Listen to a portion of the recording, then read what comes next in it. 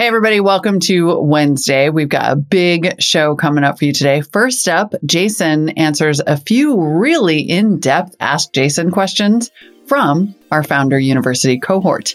Then Rachel and I get together to break down Spotify Wrapped, the most wonderful time of the year. But actually, we talk about the viral marketing genius and a new player who's preempting Wrapped, building on top of this viral marketing trend. We have a good time with that. And it's Wednesday, so you know we're having a next unicorn founder on the show. This week, I interviewed Matanya Horowitz of AMP Robotics, which is doing something near and dear to my heart in climate tech and also robots. It's a great conversation. Stick with us.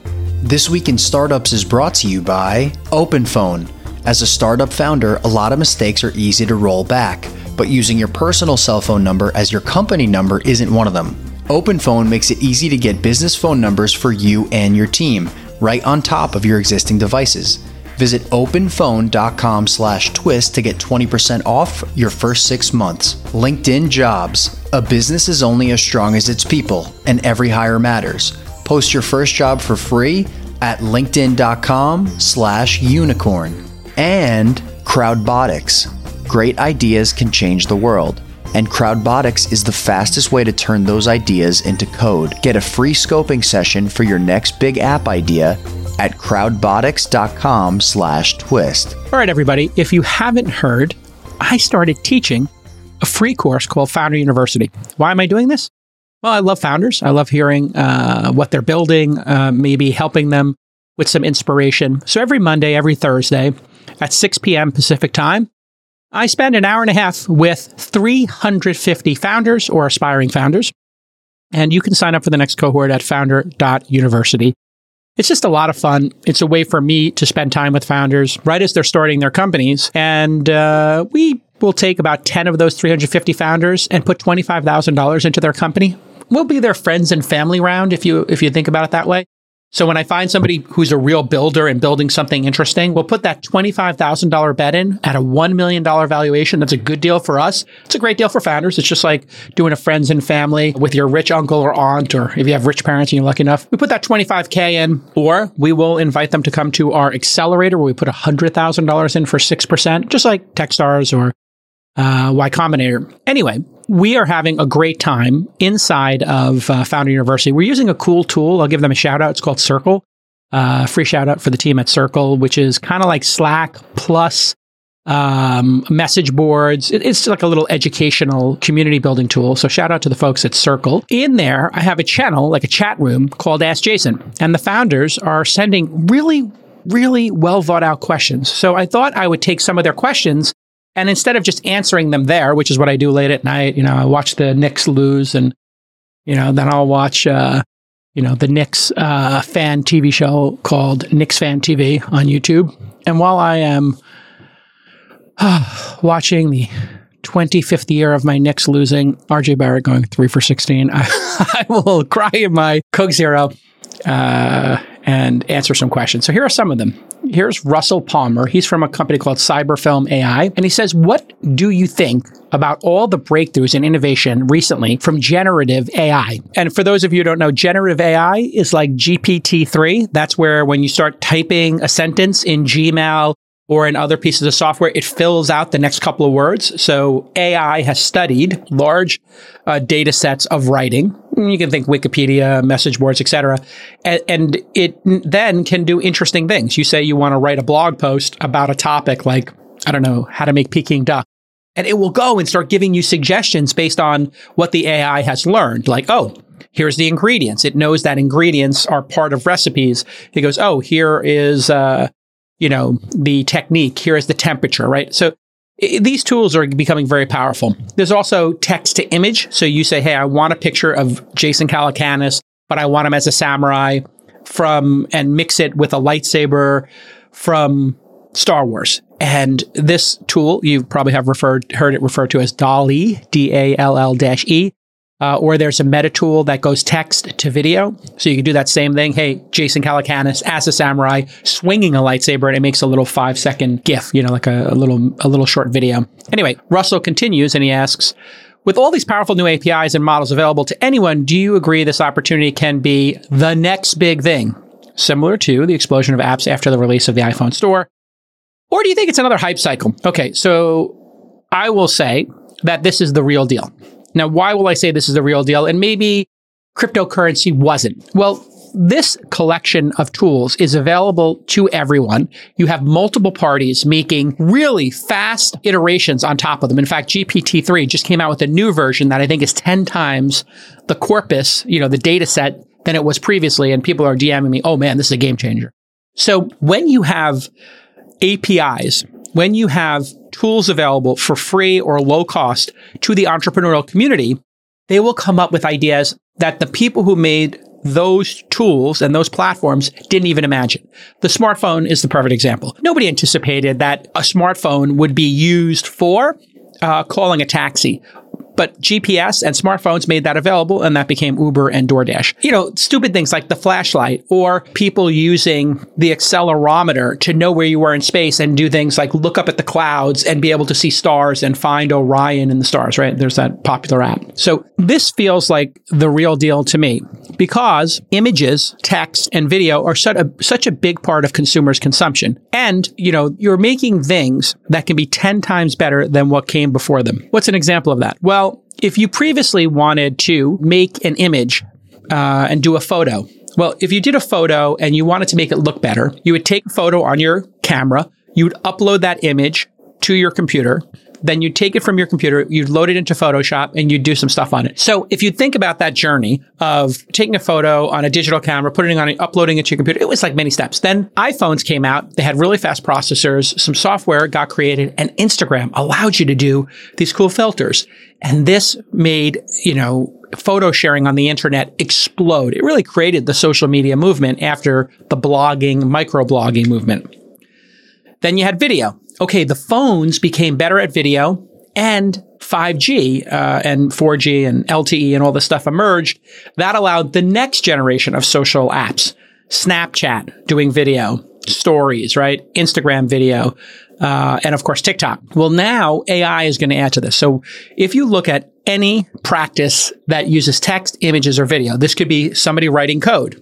And in fact, there's a lawsuit right now because Microsoft, GitHub, and a couple of other companies are getting sued by a group of developers in a class action suit because they're using their data set of open source code to help developers write code faster. So they start writing code and it says, oh, maybe this is the next line of code, or maybe you want to, essentially copy, but it's suggesting, and that's really what the lawsuits debate is about. And so when you see lawsuits happening, when you see all these creative ideas happening, and the company that's being sued is called GitHub's Copilot, and it is a very creative tool for finishing code for people. So these legal issues are going to keep compounding. But when you see legal issues like this, it's like a negotiation. We'll figure out some way for the training data sets to be compensated by the people who are building these tools. In other words, if GitHub knows that this individual wrote this code and that they want to train the AI on it, they should go to that individual and say, hey, we would like to license your code for this amount of money, one time per year for the next 50 years to train our AI data set. Would you be okay with that? And that's the negotiation that's going to happen over the next couple of years. And it's going to be really exciting. I think it's not hype. And you can prove it's not hype because people are actually using these things in practice. Typically, these things, they start as toys. Hobbyists use them. Like people used to do. They would do Photoshop, they would edit something. But then they become a tool that everybody uses. That's the phase we're in now. And then eventually they become platforms. That's what will be coming next. They start as toys and then they turn into tools and then they turn into industries and platforms. So we're really in the tool phase. There's businesses to be made in the tool phase. I see many companies doing AI and GPT-3, text suggestions for bloggers, for email and salespeople. And we're going to see the next phase, which will be, you'll open a product like Canva, and instead of it making you pick a template, you'll just talk to it, and you'll do text to image or text to video. Say, I want to make a birthday party invite. My daughter's name is Susan, and I want it to be My Little Pony, and I would like to take this photo, and I would like to put my 3 children and their 2 friends on the My Little Pony faces and make them into My Little Pony, and then let's put a date on it. And you'll be talking to it, and it'll be making the invite. And then you'll say, show me 10 different versions of that. And you'll say, okay, I like 2 and 7. Give me 3 different versions of 2 and 7 kind of put together. And all of a sudden, you'll have an invite that you would have paid $500 to a designer to make for free. And that's really what's happening here is these tools are coming fast and furious, and they're really providing value. That'll take the next 2 or 3 years. And then somebody will make these into platforms. Now, what will the platforms look like? Oh, my Lord. I mean, who knows? But it's possible one of these things would allow somebody, as but one example, to make a short film based upon the IP in Star Wars, where they could just say, I would like to have a Jedi Knight fighting a Sith Lord, and I want a Han Solo type character, but I want them to be, female, and I want them to be a smuggler, and I want them to have a Millennium Falcon ship, but it's slightly different in these ways. And then all of a sudden, you'll just have like a Millennium Falcon ship, and you'll have 2 people fighting in a lightsaber battle. And I think you're going to literally be able to create short movies that look pretty photorealistic and eventually look realistic and publish them. That's what the platform might look like. So, this is usually the journey. And I think we're kind of in the 2nd inning, 3rd inning. There's a lot more to come. So if you are looking for a business to go into, I think studying what's happening with Stable Diffusion, DALL-E, et cetera. If you're a developer, going in there and contributing to the open source projects, forking the open source projects, making your own products. This reminds me of the early days of blogging. Matt Mullenweg created WordPress. There was something called Typeform.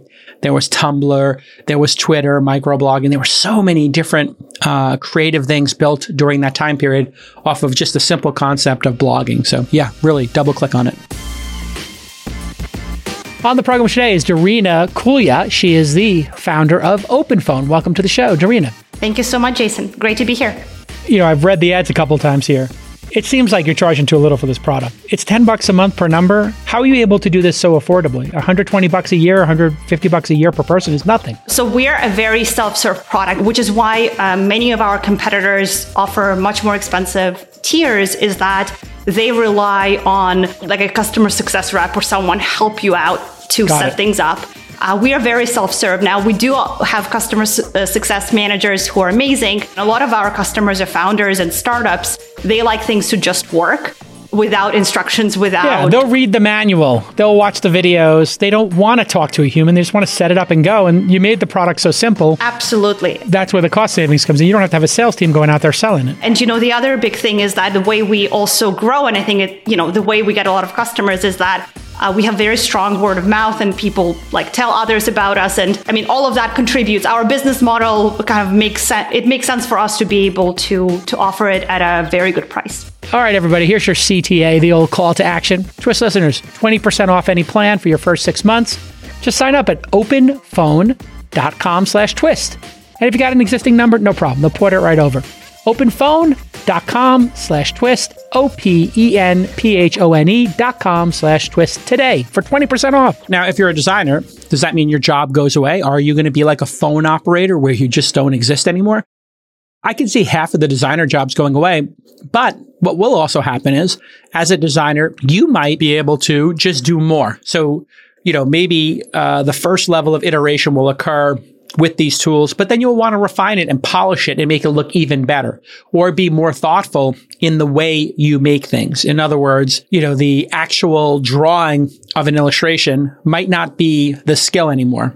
It might be the actual conception, the creative process, talking to your customer a bit more, understanding what they want, not just showing them a bunch of designs that look great, but maybe understanding what their need set is and really coming up with a better solution for them. So it's going to be a brave new world. And there used to be a big business in people doing color correction on photos or putting filters on photos, and then consumers stopped needing those. There used to be a huge business in hiring photographers to take pictures for magazines. And sure, that still exists, but it's much smaller. And people can take their own pictures and use them for their own invites. People used to hire photographers to take their family photo, to take their kids' photos. Cameras are so good right now that arguably the photos being taken today versus ones taken 10 years ago by professionals, the photos being taken today by individuals are probably better. And certainly, the photos I took in high school in the 80s are absolutely 10 times worse than photos I'm taking today of my children. Think about that. In, 30 years or so, we went from professional photographers creating things that were much better than any consumer to today, consumers taking pictures that are much better than the majority of photographers just 30 years ago. So it doesn't take a genius to see where this is going. You're going to need to add additional value if you're a photographer or a creative. Okay, our next question is from Cody from Diem. Everyone says to start building relationships with investors before you fundraise. Can you give some examples of what this actually looks like? I'm currently giving product updates every month, but it seems like investors don't have time for a 15-minute check-in, which is faster than getting coffee. You do want to build relationships with investors, but you do have to also be respectful of an investor's time. Let me give you the candid, behind-the-scenes conversation that occurs amongst VCs. When you become a VC, it's typically you're older, you're later in your career, you've made a little bit of money, and you don't have a lot of free time. And because of the power law, the top 1 or 2 companies you've ever invested in represent 95% of the returns you'll ever have in your career. For me, that might be Robinhood, Calm, Grin, and of course, Uber. So what does that mean for VCs? That means while they are looking for new opportunities to invest, they know full well that the majority of founders fail. And you know that as well. They also know that their time is limited. So they become ruthless about their time. And they might also have families and other commitments, or maybe they're slowing down because they're tired and they're entitled and they want to ski 40 days a year, whatever it happens to be. So what you need to do is keep them up to date when you make significant progress. Keep it short, tight is right. Don't ask for coffee. Asking for coffee with a busy person is really a bad idea. Now, if it's a new VC, it's an associate, maybe they need to fill their schedule. So this is where contacting Bill Gurley or Chamath to, hash out your ideas, well, they're super busy, or David Sachs. Now, there might be an associate working for those folks who's looking to meet people. They might be really interested in the 15-minute check-in. So feel free to go, meet with them, because those people are looking to have their calendar fill up so they can say to their boss, hey, look, I did 7 meetings with founders. None of them are ready, but these 3 are very promising, and I've identified this trend. So there's who are you targeting? And there's other ways to build relationships. Social media is perhaps the best one. If you go on Twitter, VCs are all on Twitter, talking all day long with each other. If you make a beautiful social media profile and your profile is focused on you and your company and your vertical and nothing else, you're just incredibly focused on, if you're an education startup, educational topics, your company, if your company is called, Unlimited Education, you have your domain name there, you have a description of the company you're building, you have a description of what you're passionate about, and you don't talk about the Knicks, you don't talk about what you're having for lunch, you don't talk about politics, you strictly stay focused on your online persona, Instagram, TikTok, Twitter, your own personal blog, if you start a podcast, and you just make all of your content focused on your vertical. So when they hear your name, Cody, they think about the topic and your company name. And there's no question about who you are and what you're focused on. And if you seem relentlessly focused on one thing, that makes it easier to place a bet or to take that 15-minute check-in with you. Of course, things that matter are when you launch a new product or feature, when you have customers, when you have revenue, when you've done a funding round. Those are the things that people see as truly worthy of maybe jumping on a Zoom call to figure out what happened. So if you're growing 5% week over week for 10 weeks and you could put a chart is worth 1,000,000 words. It really is. I see a chart, I see a table, I see a list of customers, and all of a sudden I'm like, okay, this is real. So you're trying to move from you're building a project to you're building a business. Projects have features. Projects have ideas. Projects have a bunch of words. Projects have mock-ups. Businesses have customers. Businesses have revenue. Businesses track key metrics that are going up and to the right or sideways or variable. Businesses hire people. So remember, when you are signaling people, you don't want to signal things that put you in the project, lost in the woods, meandering bucket. You want the things that signal a business, a going concern, a viable enterprise. So just use common sense. If you hire somebody from Google to be your new CTO, okay, that's a sign that you have the ability to recruit top talent, and it's a business. You sign a lighthouse customer. You have Twitter or Uber start doing a trial of your company. You grow 7% week over week, but then one week you grew 47% and the chart looks awesome. Those are the things that are going to put you in the right bucket. So until you have those things, I would not waste a VC's time. I would get those things. Remember, long emails with lots of words, your life story, nobody cares. TLDR, too long, didn't read. Most founders just start writing and writing and writing, and it's actually working against their best interest because they don't look credible. You're trying to look credible to investors. How do you look credible to investors? You do business things. Business things include hiring great people, landing customers, tracking your metrics, launching new features, having lighthouse customers, having revenue. Those are the things that will get you the meeting. So until you have those things, focus. Don't waste the VC's time. And the social media presence cannot be discounted. I have met countless founders over social media, and the ones I tend to connect with are the ones who are consistently talking about one thing and one thing only on social media. And they're writing blog posts about one thing and one thing only. They are ultra focused and obsessed about one thing. So make sure you signal that you're focused, because most founders in 2022 and for the last 5 years have been not focused. And that goes for everybody. If I'm being honest, a lot of VCs were not focused. So get focused and start moving the metrics that matter to investors, and everything will work out just fine. Okay, now let's hand it over to Molly and producer Rachel, and they're going to talk about the new Spotify Wrapped and producing your own music festival based upon your Spotify consumption. All right, everybody, LinkedIn Jobs. We have to talk about the downturn right now. There is one silver lining for all of us running businesses, especially small businesses or nascent companies. You know, when you got that dozen people, the talent pool is getting stronger and stronger. And people are looking for interesting companies to go work for. And that's where you come in. And that's where LinkedIn's going to solve all your problems. When you run a startup, you run a small business, you know every single new hire is high stakes. So you have to ask yourself, what if I hire the wrong person? What is that going to do to my team dynamics? Well, that's why you have to check out LinkedIn Jobs. There's so much great talent out there right now, and LinkedIn Jobs helps you find the right people for your team, and they help you do it faster. Now, you want to be 100% certain you have the right candidate pool that you're looking at. Well, that's LinkedIn. You're talking about over 800 million people are there. Use screening questions. Ask people thoughtful questions. Hey, if you were a podcasting company, what do you love about podcasting? What are your top 3 podcasters and why? Hey, if you're an app company, have you downloaded our app and what do you think of it? And maybe give me some feedback. So that will help you filter the people who really want to come work for you, who have that passion. LinkedIn Jobs helps you find the qualified candidates you want to talk to faster. Post your job for free at linkedin.com/unicorn. That's linkedin.com/unicorn to post your job for free. Terms and conditions do apply. Okay, everybody, it's Wednesday. It's the middle of the week. We don't want to talk about layoffs. We don't want to talk about crypto. We don't want to talk about anything serious because it's Internet Culture Day. We're going to have some fun on the internet because it is that special time of year when we're all sharing or hiding, due to our shame, our Spotify Wrapped. And I am excited to bring on our special guest, Rachel, reporting to have some fun with me to talk about our music listening. So excited.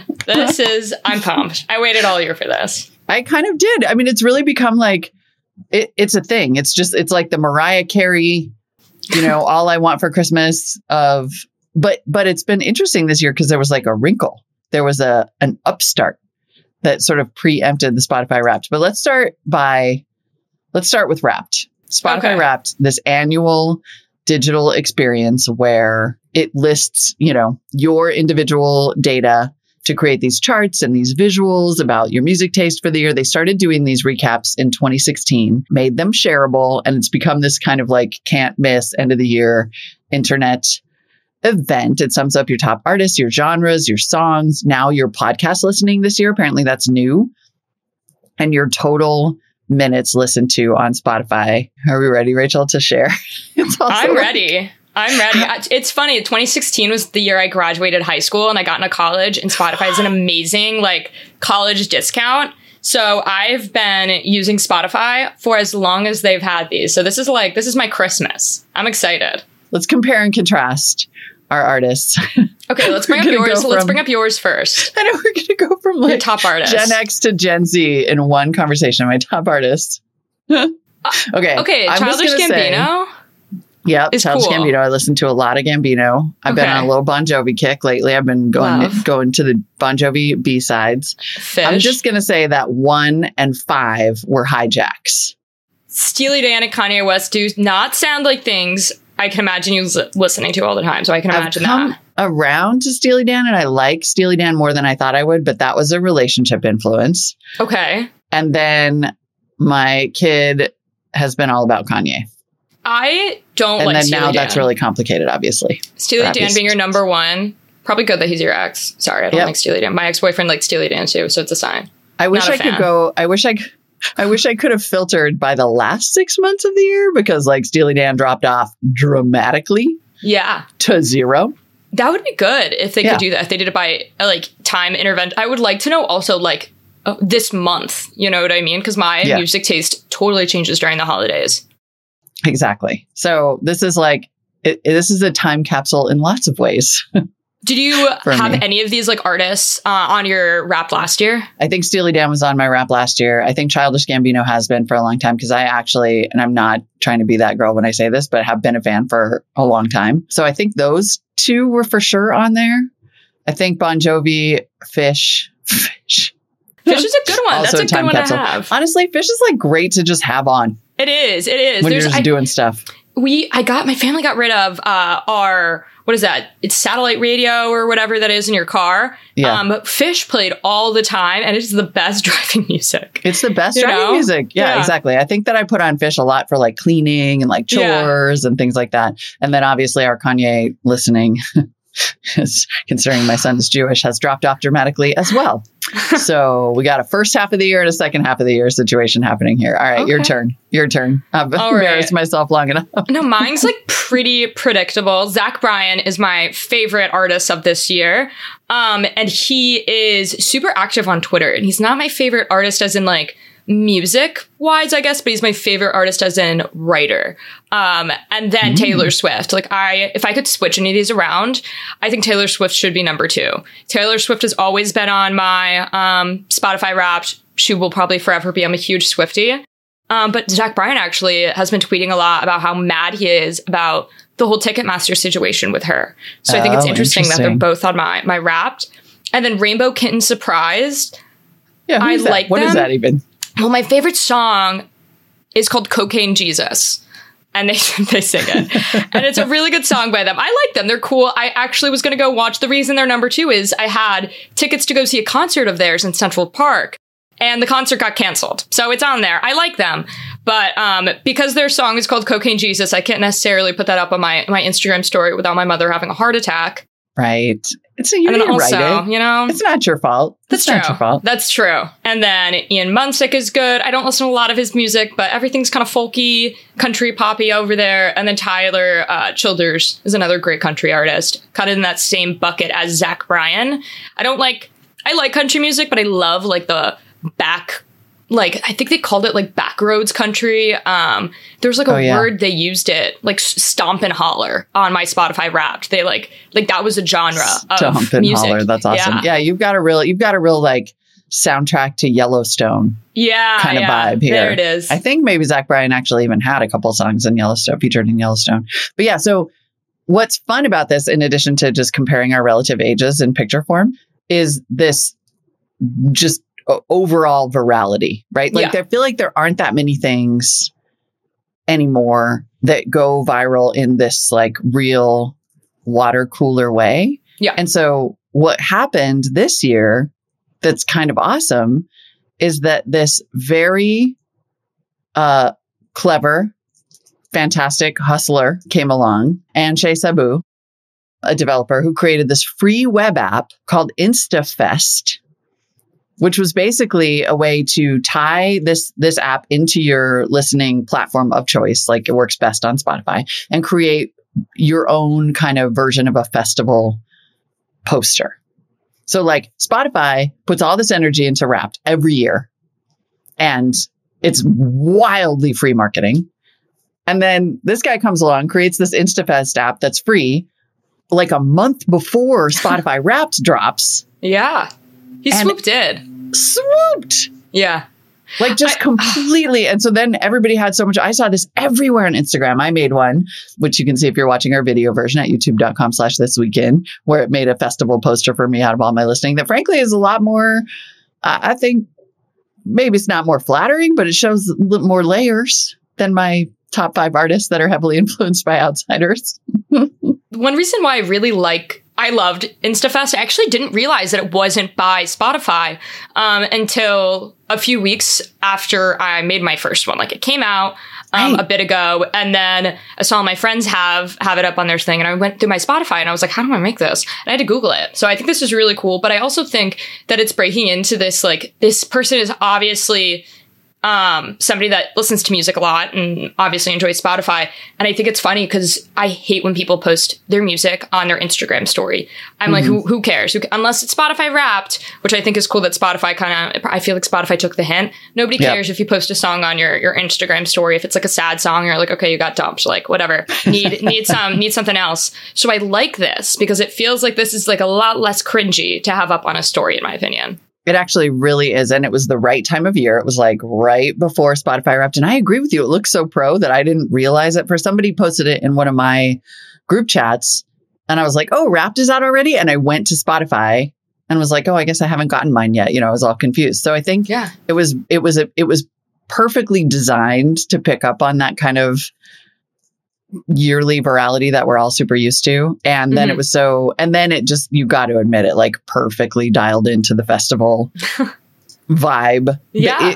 What he said, what Sabu told TechCrunch is that he got the idea for the app thinking about what Coachella's lineup would look like if he picked the artist. He's a student at University of Southern California, USC in Los Angeles. The cool thing that they did that I wish Spotify would do is they actually did do time intervals. So you could have chosen your music from the last 4 weeks, 6 months, or all time. And I'm like, you know what? Spotify Wrapped should do that. Spotify Wrapped should definitely do that. And the basic score is also really cool. It's hysterical. That's also cool. For those who have not done this or don't know what we're talking about, go to instafest.app. You can do this online or on your phone. You connect your listening platform of choice. The Apple Music one, I think, is still in beta, so it's not as full featured. But if you do it on Spotify, yes, you can choose your time periods, and then you get a literal list of artists by day, as though it's a 3-day festival. There's Rachel's. Okay, so day 1, you got Taylor Swift headlining. And then it puts this like related but still different enough collection of artists underneath. Disclosure, Tyler Childers, Illumineers, Chilled Pig, Jack Hayes, all these other things I haven't heard of. Suki Waterhouse, that's amazing. Day 2, Zach Bryan featuring Ian Munsick, Frank Ocean. Frank Ocean's going to show up high next year for me because I'm on a new kick. Right. He's a good one. And then day 3 is your kind of easy listening, right? Kat Hasty, Casey Musgraves, Michael Bublé. Day 2 has Machine Gun Kelly and Kenny Chesney. I was about to say, also Friday, there's, so Kat is a wonderful artist. I actually used to DM her because I listened to her like a while ago and I was like, I'm obsessed with your music. I think she became viral on like TikTok. She's a country music, but Jaden, spelled JXDN, is kind of like Machine Gun Kelly music. Like I listen to a lot of punk music. I'm not going to lie. And then Fred Again is also in that. And Fred Again is like a DJ. He does these things called boiler room sets, which is like a DJ kind of setup where you can go stand behind the DJ booth and like with him when he DJs. And he blew up this year. So day 3 for me is a little, I don't know if Michael Bublé would necessarily be out there like in the thick of it with like punk pop music and like a DJ booth. But maybe, though. I don't know. What was your basic score? Oh, it has right there in the bottom right. I actually let it be public. Oh, yeah. 64. Niche. You have a niche festival lineup. This just made us all laugh. Like this idea of a basic score. So the lower your score, the more niche it is. Mine was 71, which honestly, for given my age, I'll take it. I appreciate it. I'm super basic with Taylor Swift. I'm sorry. It is up. Taylor Swift alone, like, just puts me in the category. Like, I'm exactly like every other girl when it comes to that. It gave you a couple points. I'm not going to lie. So one other cool thing they did in Wrapped that they haven't done before is they do what kind of music like you listen to depending on the time of day.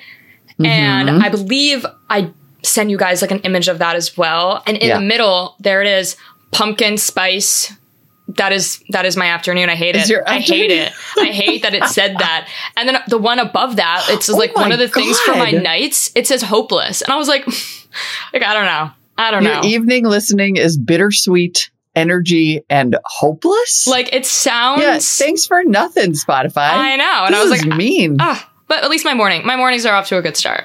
Are lighthearted, joy, and funny. One thing that sucks about Spotify, and the thing that doesn't suck, I guess, about InstaFest is in Spotify, you have to watch a video for each freaking social card. I think that sucks. And I get it. Like, they want you to watch the whole thing, but my gosh. I don't know. I wish they sent it to me like in an email.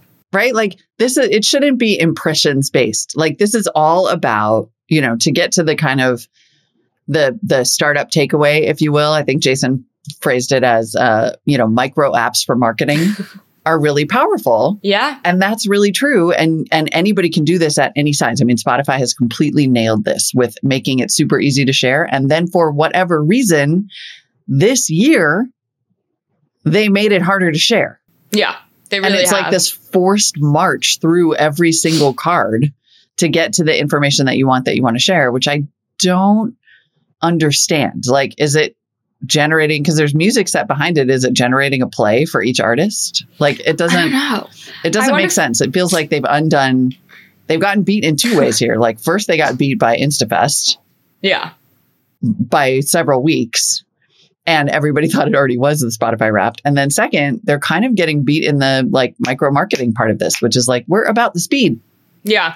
And if you think any other app should have a Wrapped, what do you think that should be? If another app could have a Wrapped.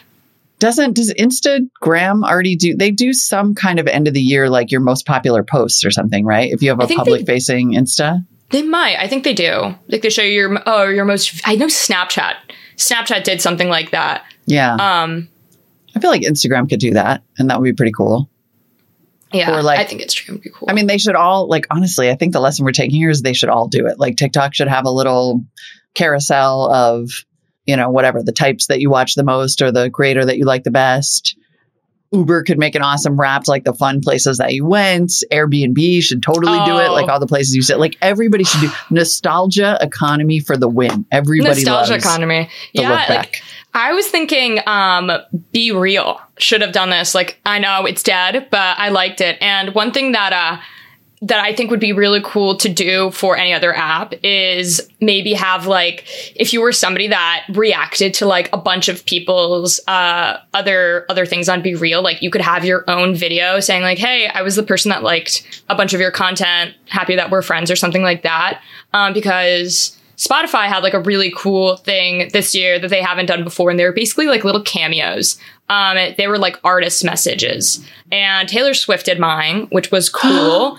And I think that'd be cool to have on other platforms too, but from your friends. That would be amazing. But wait, they have did I miss this in my Spotify? A little video? I had a little video from Taylor Swift was the first one.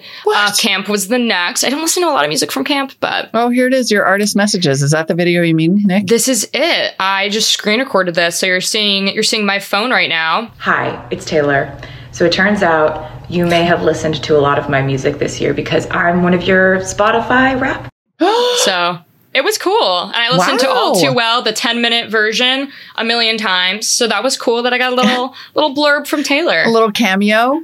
Right. But already excited to see next year's. Super clever and adorable. All right. That's our little OK Boomer / what's happening in internet culture segment for today. All right. And it's Wednesday. So we've got a next unicorn interview. I'm talking with Matanya Horowitz from AMP Robotics because robots are awesome. And we just keep hoping that there's going to be a great unicorn there. This could be the one. Oh, I'm excited for that combo. If you want to build an app, you want to build a startup, you want to build a website, a service, a marketplace, any of these things, well, you're going to need to have a really good plan. And if you don't have a good plan, well, your idea is probably going to fail. Well, I've got a solution for you. Crowdbotics gives you access to the best practices for your specific app. What this means is Crowdbotics has all the pre-built app templates ready to build your startup faster. You're not starting from scratch. Your developers would have to start from zero. These developers at Crowdbotics and their team, they've got that technology ready to go. And so the architecture is going to come together very quickly. You can think of Crowdbotics as a CTO as a service, right? A chief technology officer who you can just drop in and boom, they are going to build your app for you quick and they're going to spec it out perfectly. So if you're not sure where to start, Crowdbotics also offers professional scoping. Now, this is going to help you flesh out your project. They're going to ask you the important questions. They're going to help you flesh out the features maybe you haven't thought of, right? I want you to talk to the folks at Crowdbotics and let them show you how good they are at what they do. They will schedule a free scoping session with you and get you a detailed build plan at crowdbotics.com/twist. That's crowd, BOTICS.com/twist. Try Crowdbotics and see what they can do for you in their scoping session. You got nothing to lose. Today on Next Unicorns, I have Matanya Horowitz, founder and CEO of AMP Robotics, which is right up my alley as a climate tech investor. Not only is it robotics, which is awesome, it's recycling. Welcome to the show.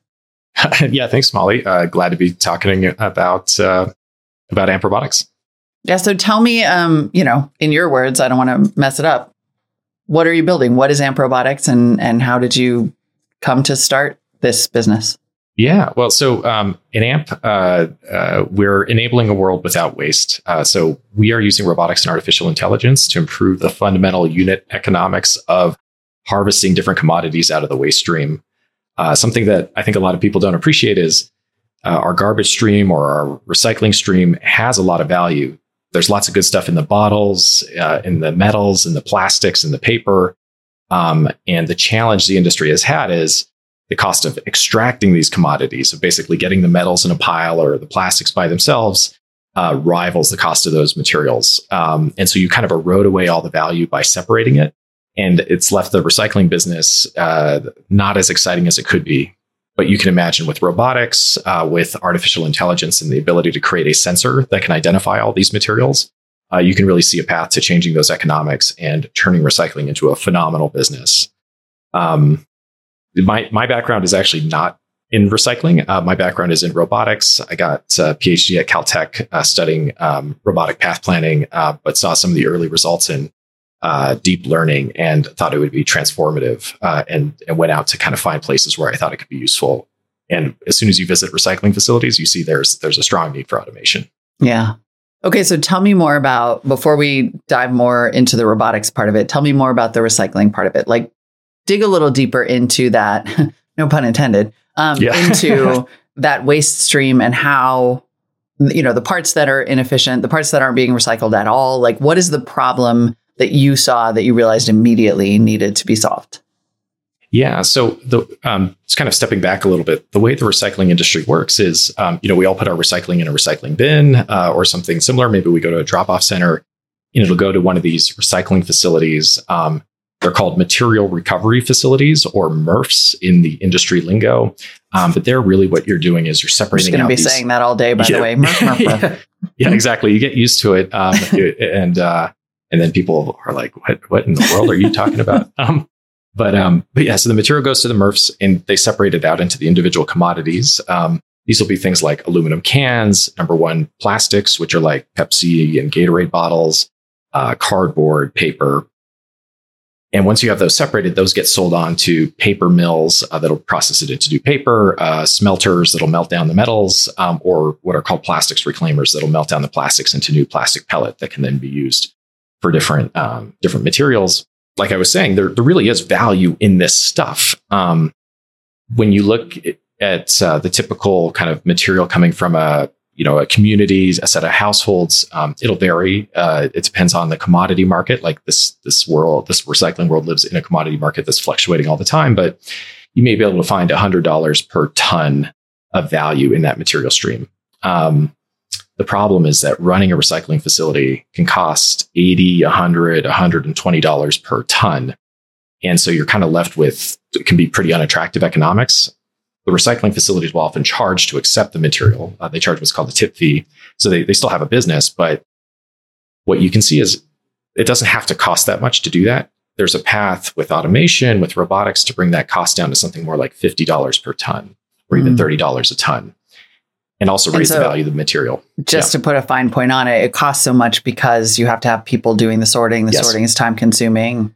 You have to That's right. jettison a bunch of stuff that has like food on it, that kind of thing. Yes, sorry to be a little long-winded there. But yes, that's right. In these facilities, what you have is some big pieces of equipment that are sort of screening the material, separating by size and other things, and magnets and stuff like this. But largely, you have people standing around conveyor belts separating out material by hand. Not a very thrilling job. It can be very hazardous. And many recycling facilities are run understaffed because the turnover is quite high. You can imagine it doesn't smell great. And so our robots basically plug into those existing facilities and automate that sorting task with very minimal retrofit. Most of our systems are installed over the course of a weekend and provide them a path to automation without really changing their way of operating. Now we get to do the fun part. Tell me about the robots. So are they hands? Are they pickers? There's vision built in. Like, what are we talking here? I think we actually have a video that when we post this, people will be able to see a video. There it is. Oh, great. Yes. Oh, great. this is a bit of an older one. This. Yeah. So our main robot, we call it the Cortex, but it uses a suction system. So we have a suction cup and a vacuum that's plugged into that suction cup. The robot reaches out, engages the vacuum, kind of sucks onto the material, sort of like using a vacuum at home, and then just picks it off the belt, throws it into a bin. It would seem simple. In many ways it is. We're using a robot that's been around for decades. What is enabling this is a vision system built on AI, where we've shown it millions of examples of all these materials, and it's learned to identify this stuff, even though it's smashed, folded, and dirty, and generally inconsistent. With that capability, you can now use a lot of these sort of tools from the industrial automation world in manufacturing. You can bring those to recycling. So there are, as I understand it, 4 parts to the service, right? Neuron, the vision system, Cortex, and Clarity? Yeah. At its core, we call it Neuron, but it's sort of our vision system platform. So it gathers data, it records, it is a common way of, we have a neural network that we have a common way of updating the neural networks across all of our systems. Then it does record pretty much everything it sees. Even if you're only sorting aluminum cans, it still sees all the cardboard and everything else. Yeah, that gets reported into a cloud dashboard that we call Clarity. And there you can see, it's called material characterization in the industry, but sort of what is going past the robot, what is the robot separated out, how pure is a material stream, all the sort of data analytics you might want.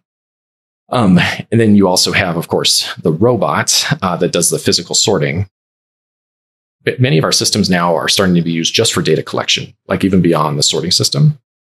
And we've also started to deploy other robots that we've built from the ground up for the recycling industry. And we're announcing a lot more of those this upcoming year, but we are going beyond kind of using an off-the-shelf manufacturing robot to custom robots for the industry as well, but all using the same common vision system, which is our Neuron platform. And then if someone just implements the vision system for data collection, what do they get out of that? Why do they want that data?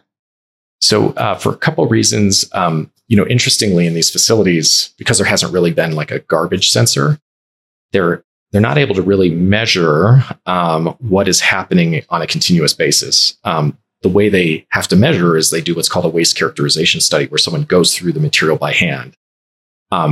You can imagine, but just like 1 or 2 times, I would imagine. In addition to how crappy a job that is. It's not super pleasant. It ends up costing thousands of dollars per ton. When you sort of imagine, if you want to sort a whole ton of garbage, it's a lot of sort of labor that goes into it.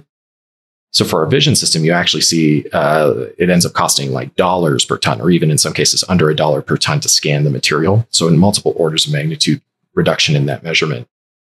In terms of what people use that for, it's you can get higher value for these commodity streams if you hit certain purity levels. So they want to understand how they're tracking to those purity targets.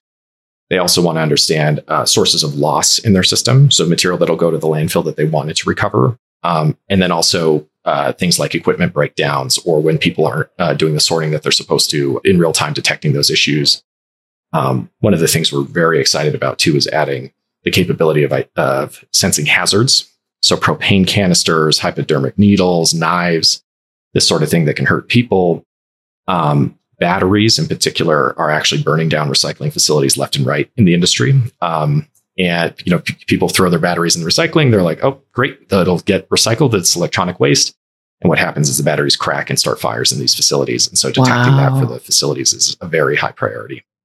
I had no idea. Yeah. So a number of different use cases. Yeah. And then tell me about this. At what point did you realize or see the opportunity in building custom robots? Because it sounds like what you have is hardware that doesn't sound that expensive if it's off the shelf and it's existing technology. But then you decided to make more expensive, more custom hardware.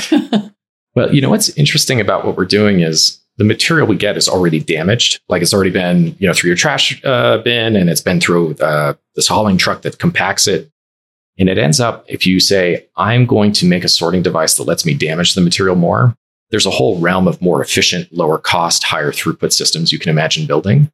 A lot of industrial robots are built to handle packages or handle manufactured goods, and you really don't want to damage, you don't want to damage the car you're building and things like this.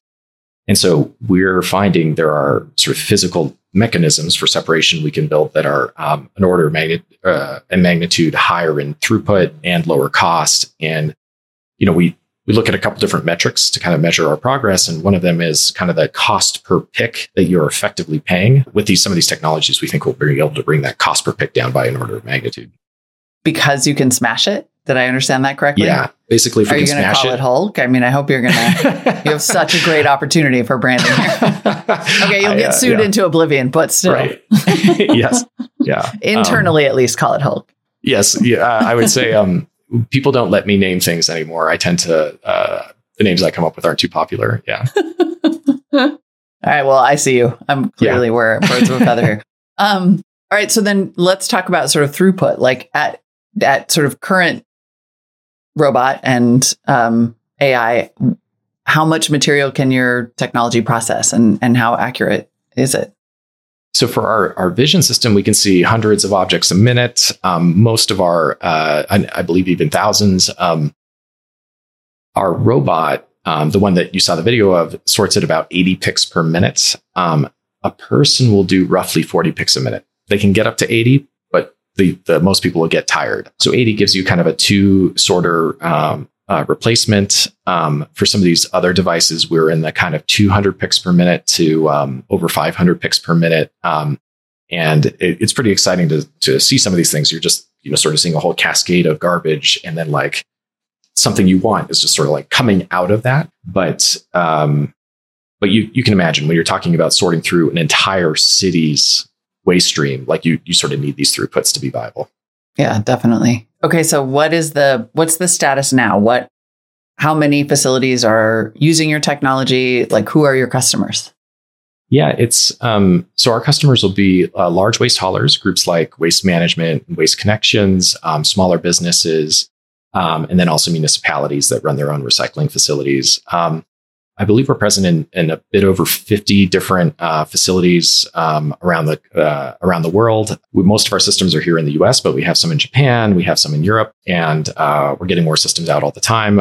And this is hundreds of robots across all of these different locations. Most of them are in single stream, so plastics, metals, paper. We do have some in electronic waste and also what's called construction and demolition material. So basically broken down buildings. And you find it's pretty much the same technology stack. It's just you're pointing the data set at one of these different kind of types of material. How many robots would one facility need? I mean, I suppose that's highly dependent.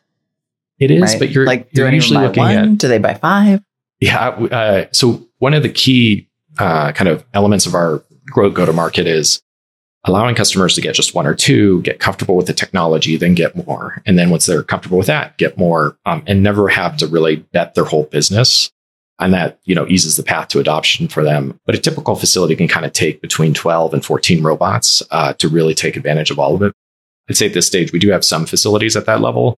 Most customers are kind of in the like 3 to 5 robot range. And then at this point, most quarters, we sell more than half of our systems to repeat customers. But they're sort of in that adoption phase of getting more and more systems and fully getting close to full automation. And then how does the pricing work? How much is a robot? Do they pay on a monthly basis? Do they just buy the hardware outright?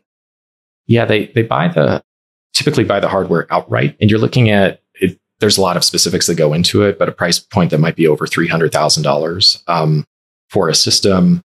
This will compare favorably against kind of 2 full-time employees replaced per system. They'll run 2 shifts a day. So you're replacing 4 FTEs. tends to lead to roughly a 2-year payback. There's lots of specifics there. If more robots are installed, or depending on ease of installation, it may be lower cost, it may be higher cost. But you're talking about something in that range. We do then have different lease arrangements that bring the cost in under. Typically, when they get a lease, the lease payments will actually be under their existing labor spend. So there is a ROI pay, on day one. We found that's very popular, and for all of our systems, we tend to offer this kind of CapEx focused thing, a lease, and then there's different subscription services to either increase the capabilities of the robots or provide different updates, software updates, and services. Got it. That's the unicorn part of the business plan. Some kind of SaaS attached to it. Yes, tends to be important. Yes. And then how hard is it to sell into? It sounds like once people try it, they want to buy it. You've got a real Pringles thing happening here. But like, how hard is it to sell into municipalities or waste management, or is it a tough sales cycle? Just because it's hard to change things, or is the value pretty obvious? I think we really engineered the solution to require little change to their existing operations. And so that's made it easier. I'd say, what's really important is you're plugging in a system and really asking someone to trust a part of their business to your technology. And the technology's new, has different maintenance requirements, sort of behaves differently than what they're used to. And so there's most of the sales cycle involves having people trust that your technology is really going to work. That means visiting reference sites, visiting us at headquarters, and really kind of like seeing the technology in action and understanding, in my setting, how's it really going to work? And so kind of travel, in-person visits ends up kind of dominating the sales cycle. But with a strong reference base and strong repeat customers, that helps sell these systems quite a bit. The labor issues in the industry are so acute that when you start to have macro trends like what's happening in the labor market right now, it also tends to push people towards this type of solution. Right. And it sounds like right now this is a solution. You said most of the installations are in the US. It's a solution that sort of enables improvement at existing recycling facilities. What about places where some of this sorting doesn't yet exist? Like, do you see this as an enabler of value in places it does not currently exist? Absolutely. Most of our focus is on upgrading the existing infrastructure and existing facilities, but it is what you start to see is building a recycling facility around this technology rather than deploying it, kind of retrofitting into an existing one. Allows you to build much lower cost recycling facilities that can operate 24/7, which means you require less sort of hourly throughput. You start to see that there is one of the challenges of the recycling business is today, when you build a facility, it sort of has a certain price tag to get a certain returns to scale. And what that means is you end up having a minimum population that you need to serve. So you see recycling facilities in bigger cities where it is a better business, and fewer systems out in rural communities. And this is part of why actually a large fraction of the country doesn't have access to curbside recycling. It's just not viable to build smaller facilities. When you start to look at lowering the CapEx of the facility, now you can have a payback on a smaller population, and you see more rural recycling, or in more developing sort of areas, the recycling starts to be viable. That I would say we're only beginning to make an impact there now, but that's the real sort of long-term vision, is really expanding the recycling industry, not just sort of helping the industry that already exists. Right. And that's how we get to the world without waste. Yes. Yeah, exactly. Yeah. Thank you. Yep. And then I guess talk to me about before we go back to economics, like tell me more about the benefits, right? Like as we recapture more of this waste stream, what is the overall impact? What's the climate impact, the mission? Yeah. So, I think people are maybe sometimes skeptical about recycling. They sort of like hear different stories and things like this. But when you really look at the numbers, and the EPA actually has some great numbers in what they call their WARM model. But what you can see is for every ton of material diverted, it's going to offset the production of some virgin material. And that almost all cases has a positive carbon impact. It's especially high for metals. It's still high for plastics, and it's still there for paper. But on a per ton basis, it's usually a little less. But the paper volumes are so high. But you have this immediate offset on carbon from the recycling process. So, of course, that's helpful.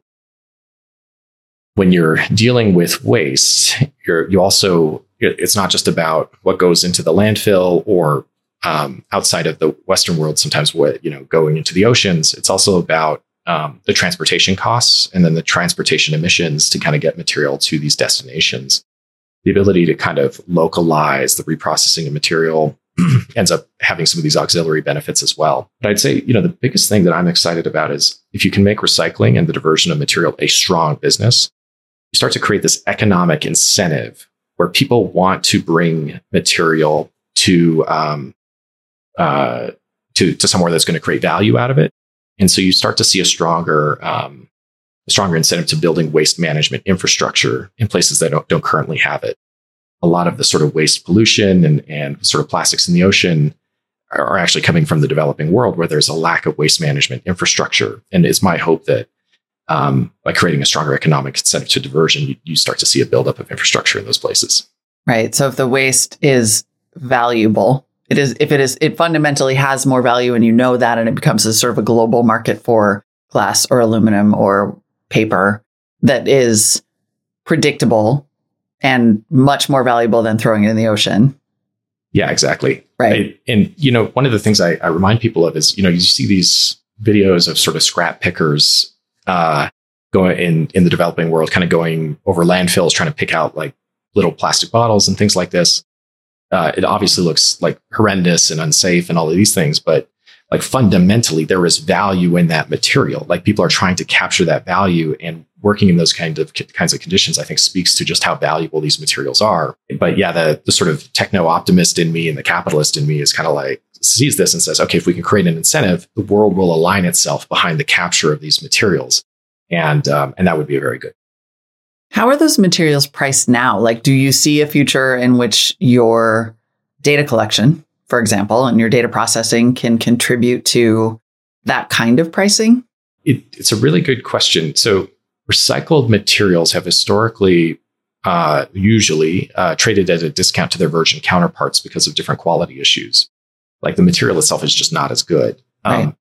Two reasons for that. One is there's actually impurities in there. So you don't want your plastics to be like 1 part per million diapers and 1 part per million, whatever shoes. So making it more pure makes it more valuable. But also there's a lack of a consistent chemistry. So when you separate out something like number one plastics, you get bottles, but you often also get what are called clamshells, but like think strawberry container type things. You'll get stuff with different colors in it, creates an inconsistent chemistry that then degrades it. One of the really interesting things about artificial intelligence in this industry is not only can you make these lower cost sorting solutions, that's kind of phase one. Phase two is you actually can identify material more specifically and say, oh, this is a Pepsi bottle. This is a strawberry container. I can now separate them and deliver more precise chemistries, which significantly increases the value of these materials. And so not only do you bring the cost down, but you make the stuff more valuable. Recycling becomes an even more exciting business. And the ultimate hope here is we can basically create bespoke chemistries for different buyers of materials and make the recyclable materials much more valuable than they are today. Yeah. And be superior to the sort of virgin stuff. What does your timeline look like overall? I feel like we're at a moment where recycling as an industry is pretty moribund. Like it feels like you're coming in with a cape on at a moment when consumers are starting to lose faith. We finally like sort of got the message out about recycling, and now people are starting to lose faith in it as a concept. And it feels like technologies like these and the economics that you're describing are pretty clutch. Like we sort of need that message out there ASAP. Yeah, well said. No, very, and hopefully all the VCs out there here, our economics are very clutch. But you can just clip that part, just that for TikTok. Yeah. So recycling is actually at an interesting point where what's happened is people are really like genuinely concerned about carbon emissions. They're concerned about plastics in the ocean. These figures about like there's going to be more plastic than fish in the ocean, like really bother people, like as it should. What's happening is consumers are actually making purchasing decisions based on their perception of the sort of sustainability of the packaging. And what's happening is brands are starting to use more recycled content in their material as a way to create this better narrative. Like they're sort of doing the right thing and they're being pushed by consumers to do the right thing. And so again, like the optimist to me is like, oh, the system is kind of working, but it's really consumer driven. Right. And it's also now being legislated. So California recently passed what's called an extended producer responsibility set of laws. Colorado has as well. And recycled content use is being mandated into different types of packaging. So what's happening is actually the demand for recycled material is rising. And what you find is if you look at the commitments that the brands have made and what's being legislated, it actually exceeds what the industry can produce. So it's almost flipping over where you don't have enough supply to meet the demand. And so the ability of technology like ours to sort of grow the industry is really a necessity. So I'd say for consumers, they should, when you start to get into some of these dynamics, like you start to get very optimistic about recycling. I think the other thing people should realize is it's a commodity market that they're selling into. Like you're selling plastics, you're selling paper. So you're competing against oil and natural gas. Like sometimes oil is a great business. Sometimes these guys get crushed. Same thing happens to recycling. But I think because everybody has this personal connection to recycling, like, you're putting stuff in your recycling bin. Anytime it's not going well, people feel it personally and get frustrated. Yeah. But so it goes through cycles. Yeah. That's a really valuable insight, I think, for people. Like, just keep doing it. Keep doing it. Yeah. Oh, yes. Absolutely. And then the commodities part of that is fascinating. I had not thought of it that way at all. And I would just add to that and also continue to make purchasing decisions that drive sustainability because it's actually having a really major impact in the industry right now. Yeah. I'm so glad that you said that because sometimes I feel like the last VC in the world who still believes in the consumer, like the power of the consumer, like people, a collective problem. A collective is made up of individuals. Yes. Yes, absolutely. And then tell me, because because you're here on our Next Unicorn segment, how do you scale? How do you become a unicorn? Like, what does the road ahead look like? Well, there's kind of two main avenues for us. So one is just making excellent products, like having our robots just be exactly what these recycling facilities need. And we have some really exciting innovations that are landing soon. Just having the robots be incredibly intelligent about how they pick, incredible hardware improvements that kind of get us to the next level in performance, and making them ubiquitous in the existing infrastructure. What we're also doing is then pioneering the design of next generation recycling facilities built from the ground up around our tech. And as we prove out these facilities and start to get them adopted across the industry, you start to see these two sides to the business where, our technology is helping the existing infrastructure. We're growing new infrastructure that expands the market. And if we're successful deploying both of those, then hopefully we have a very large and successful company pretty quickly. Unicorn galore. Yeah. Yes. How, just as a quick kind of technology follow-up, tell me a little bit more about the AI and the training and how long it's taken you to develop the software part. I mean, the brain part of this. Too long. It's when I started, people who are listening, we'll see. I don't exactly have a lustrous head of hair, but I did before starting all this. We're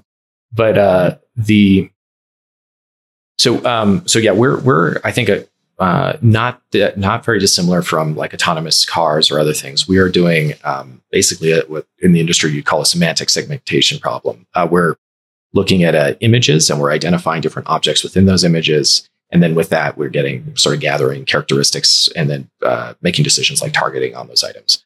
So we get RGB color images, not that different from what you have from a cell phone camera. It goes into our neural networks. They do identification of the material, sort of spit out these targets. That data, that's done on the edge, meaning we actually have basically high-end gaming machines with each of our robots doing that identification. They'll also store data that'll be uploaded to cloud infrastructure we've built. So we built our own annotation toolkit, our own databases and everything. Then we have annotators go through that and say, this is number 1 plastics. This is a piece of newspaper. That ends up being a really tough part, is not training the neural nets, training the people, because you have to get people to be experts in, like if I were to say this is colored HDPE, or this is, a corrugated container, or, all of these different subtypes of paper that everybody in the industry cares about. the average person doesn't know this stuff. You have to train them to become recycled materials experts. Anyway, they annotate it. That goes into a training set. We train a neural net. Those will get deployed around the world.